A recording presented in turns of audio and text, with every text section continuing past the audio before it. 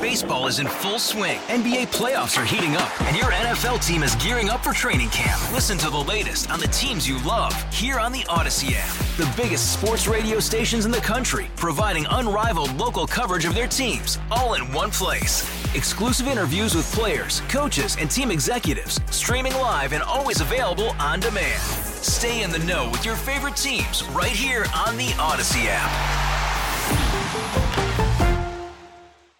Worried about letting someone else pick out the perfect avocado for your perfect impress them on the third date guacamole? Well, good thing Instacart shoppers are as picky as you are. They find ripe avocados like it's their guac on the line. They are milk expiration date detectives. They bag eggs like the 12 precious pieces of cargo they are. So let Instacart shoppers overthink your groceries so that you can overthink what you'll wear on that third date.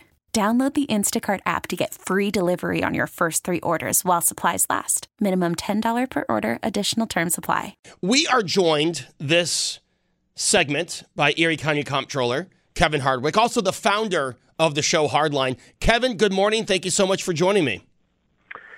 Good morning, Joe, and happy anniversary. I am so happy for you and for Katie. Unlike a lot of people, I knew you when you were miserable before you met Katie.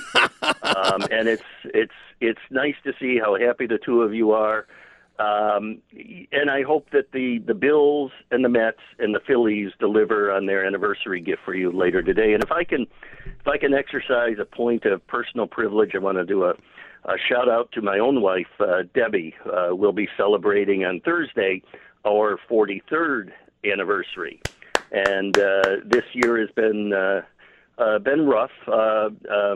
She's currently recovering from some major surgery 4 weeks ago, and she's doing well, making progress. But I want to tell her how much I love her, and we're all pulling for her. And want to send thanks to all the staff, the doctors, the nurses, the volunteers. The people in the cafeteria at Roswell Park, because they've been super. That place is a gem. And again, I'm so happy for you. As much as we're going through now, I can tell you after 43 years, the toughest year is really the first, because that's all the adjustments. And you guys are doing great. And again, you're not miserable anymore. And I think that's good for all politicians who come on this show, that they're not dealing with a miserable Joe Beamer. Nice Joe Beamer. Well, thank you, Kevin, and happy anniversary to you. And you and your wife remain in my thoughts and prayers. Thank you, Joe. Now, Kevin, you had a busy week this week, releasing your audit that showed an overcharge of over $500,000. Now, what brought on this audit, and what did you find specifically? Well, it was actually brought on by a whistleblower complaint earlier this year. I mean, very early this year, in January or early February, to the health department, because this was a health department program. They did not come directly to us in the controller's office, although we do have a whistleblower hotline, and if anybody wants to use that, the information is available on our website. But they went to the health department, and the health department looked into a contract in the Test to Stay program. This was the school program. You remember a year ago when there was a time when if a student was even in the vicinity of someone who tested positive for COVID, they had to stay out for 2 weeks or 10 days or whatever the heck it was. And then the state modified the regulations to allow for Test to Stay. Okay, you can come back, but every morning you got to go to the nurse's office or whatever and get tested. If it comes up negative, you can stay. If it's positive, we're sending you home. Anyway, the schools didn't have the resources. The county didn't have the resources to conduct this program by themselves. So we hired Buffalo Home Care to provide these services. The county, the health department, got the whistleblower complaint, and in early February, I got a call from the county executive, Mark Polinkars. He said, we're going to be sending you a letter. There's this problem with this one program that we got through a whistleblower complaint, and within minutes, the letter showed up, and it requested this audit. And we've taken pains to make sure we get this audit right, and we issued publicly the document this past week. So this is just from the test to stay. Will there be any other COVID-related audits or investigations through the comptroller's office? Yeah, well, the whistleblower complaint was about the test to stay program. That's what the county executive asked us to do the audit on. We took it upon ourselves to look at some other contracts, specifically ones concerning the vaccination services that the same agency was also providing, and we found some irregularities there. Now, this was not a formal audit that we did. We did the formal audit on the test to stay program, which is a very demanding task. There are very rigid standards. They have a document called the Yellow Book, which unless you're an accountant, unless you're a professional auditor, you probably have no idea what that's about. And it's a very lengthy process. In the other program, the vaccination program, we did not conduct a full-blown audit, but we did do an analysis, what we refer to as an analysis of it, and we did find a lot of irregularities there, and I think we're going to recover about $140,000 more in that, in addition to the almost $580,000 we flagged in the formal audit of the test to stay program. Concerning other COVID-related expenses, I don't think we have in my department the resources currently to do many full-blown audits. In addition to the other work we're doing, what I would prefer to do is, do some sampling, do some analyses, less formal, but equally effective, I think, in terms of recovering money. And so that's what we're in the process of trying to set up. Do we have this is going to sound, I don't mean to word it this way, but this is the only way I can think to word it. Do we have the cheaper options now? Say that, COVID spikes up this school year and we need to look at these services. Do we have the cheaper option or the option that's not going to cause the county to overspend? Well, I guess, are you talking about what agencies we might go with or well, just so this overspending. Or what? Part of the problem that we all faced during COVID was we wanted to get things done quickly. When the legislature authorized last summer the county executive to enter into this program with Buffalo Home Care for Test to Stay, there was no formal RFP, request for proposals. Some people might look at this as bidding, but in effect, you're asking, hey, what can you do for us to multiple agencies and putting that out? No, in this case, I think they went directly to Buffalo Home Care because they had a relationship with Buffalo Home Care because of the vaccination program, and they knew they could get the job done.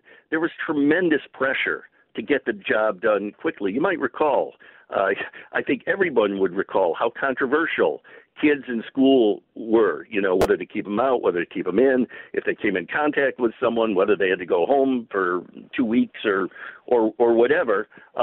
And this was the sort of thing, if you went through a complete RFP process, it might take weeks or probably even months. And every day that you're keeping the same policy where kids can't be in school if they're anywhere near someone else in COVID, with COVID, then, that's a day of education lost. And so, you have to put yourself back in that time frame. I think if we had it to do over again, we would do some things differently. There's no question. I think that's true of county government. It's true of other levels of government. It's true of businesses and us and the way we conduct our personal lives. We never come into anything like this, and mistakes were made across the board. That's not to excuse them. It's just to say that they were made, and we have to move on and we have to strengthen our procedures so that we do a better job in the future. Is this something that the comptroller's office should have seen 2 years ago or a year ago when it was happening? I know it wasn't your position at the time, but would this have been something that could have been stopped before the money was lost?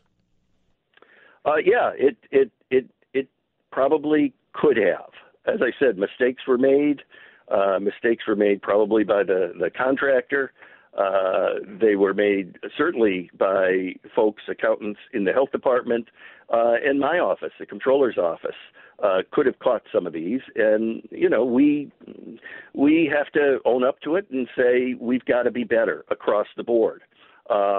And I'm not pointing the finger of blame. Again, these invoices came in and were approved, and many of them paid under my predecessor. I'm not going to use that and say, well, it was his fault. I'm just saying we are doing everything we can now to make sure this doesn't happen under my watch. Now, there's members of the legislature that are calling for more audits and asking how many other contracts did the county executive enter in the process without legislature approval. Joe Lorigo said that to the Buffalo News. Do you think there will be, are you looking at more audits or entertaining the idea of more audits over the time that the legislature didn't have a say over what the county executive was doing? Again, I think when you use the term audit, when he uses the term audit, I think I don't want to speak for Joe Lorigo, but I assume that he would be satisfied with more informal analyses because we can do them quicker and we can do more of them. If we were to do formal audits to the Yellow Book standards of these programs, it would take us a long time to just do one of them. In that same time, we could do several informal analyses and probably find the same sorts of things that he's looking for, if indeed they're there. We wouldn't know until we get in there. So I'm committed to looking at some more programs, but not necessarily hold them up to the formal audit standards. And I don't want to get bogged down in nomenclature, and I would assume that Joe would be satisfied with that. But that's a question you'd have to ask him, obviously. Kevin, I asked you about the things that, we learned and maybe the, quote, cheaper option if this happened again. Do you think what we learned over the last 2 years, because you were a member of the legislature at the beginning of COVID, that we would ever get to a point where the legislature would be taken out of the approval process? Do you think we'd ever get to that point again? Yeah, no, and realize the legislature did have a say in this contract. There was a resolution passed by the legislature. Joe Lorigo, I voted on that, and it was to authorize the county executive to enter this program, and it was again done without the full RFP process and everything because time was of the essence, and we knew that at the time. If I were to change things, I think part of the problem with this particular program involves some vague language in the contract that was agreed upon. We authorized the county executive to enter in the contract. We didn't really look at the contract before we authorized him to do that. We might want to look at that contract to make sure we're okay with it next time. In terms of you hear about legislative oversight. I don't think you're ever going to get a case where the legislature is looking at all the invoices. That would just be too time-consuming. I was in the legislature for 12 years. I don't remember a single case, well, maybe one or two cases, but certainly not many cases during that dozen years where there were requests by legislators, myself or anyone else, to look at actual invoices. It's just not done that way. You expect that the accountants in the various departments, you expect that the controller's office, will make sure that these invoices are backed up with documentation, adequate justification for these payments. And in some of these cases, it was not. And that's why I say, mistakes were made. We've got to get better. Kevin, it is game day, and the stadium is still a topic of discussion. Where do we stand on that extension that now is quickly coming to the day again? Where do we stand on the stadium negotiations? I have no inside information on that. In regard to the stadium, the role of my office and the role of me in particular is going to be, bonding for our share of the stadium when that money is needed. we anticipate that that'll be sometime next year. Originally, we thought it might be, late this year, but I'm sure that's not going to happen now. We're looking at a variety of options. Our share of the stadium deal is $250 million. The county legislature and the executive have agreed that $100 million of that would be in cash from our fund balance. That leaves $150 million currently that would need to be bonded. We're looking at a variety of options, and there are a lot of options how we could go about arranging that bond sale. Kevin, you are the Erie County Comptroller, and I got to ask you a question. Statewide, New York State has the fourth highest debt in the nation, and it's rising. What would be your advice to the state comptroller to stop the rising of the state's debt? I don't think it's the role of the state comptroller to stop the rising of the debt any more than it is the county comptroller. I mean, we can opine on things, but those are legislative decisions made by legislators and executives. And the state, of course, that's the governor and the state legislature. So they're going to be the ones that need to do that. To put that statistic in perspective, however, if we have the fourth largest debt, and I'm sure you're getting that from a reliable source, that sounds bad out of 50 states. But when you take into account, I think we're the fourth or we're the fifth largest state now. You've got California, Texas, Florida. Yeah, we're the fourth largest state. You would anticipate that. You wouldn't expect that Delaware or Rhode Island would be the fourth highest. Now, if that happened, you'd say something's going on here. You would expect that California, being so big, would be, the biggest, or certainly in the top two. So I'm not sure, and that's not a defense of debt or a defense of spending. We also in New York State have high expectations for our public services. We expect more out of our government than some other states that spend a lot less and borrow a lot less. That's not to say that that's right or that's wrong. It's just to say that it is. That is that's a fact. I think it's incumbent upon the comptroller of Erie County, the comptroller of New York State, to make sure that there's not more money spent because of abuse and fraud. And certainly the state comptroller, Tom DiNapoli, over his term in office, has done a fine job. I think we've got a great state comptroller. And it's certainly something that we're trying to do in Erie County, and as evidenced by, this report and this audit that we put out this past week. Now, I can't let you go without asking a few questions for your political analysis, Kevin, and that is state elections. We have the gubernatorial race, Governor Kathy Hochul and Lee Zeldin, and I just want your opinion on this. Kathy Hochul has agreed to just one debate. Do you think that's a bad look for the governor? No, I don't. I think if she agreed to 0 debates, that would be a very bad look. But one debate, I think that take your shot. I think that the challenger, the person who's the underdog, wants as many debates as possible, because in any debate there's a likelihood that someone is going to make a mistake. How bad that mistake is, will vary. But you want to lengthen the time on the clock, and you can do that by debating, because the longer the election goes, the more apt your opponent is to make a mistake, as long as you don't make any mistakes. So certainly Kathy Hochul, it's in her best interest not to debate any more than she has to, because even the best government officials, even the best politicians do make missteps from time to time. So that's not surprising. And the final question I have to ask you, because I did ask George Maziarz, a Republican, this question. So to be fair, Kevin, to keep the integrity of the show you started, Hardwick, I have to ask you, or Hardline, I have to ask you, as a Democrat, this question. What do you think, and what do you make of the Tish James civil lawsuit against Trump and his children?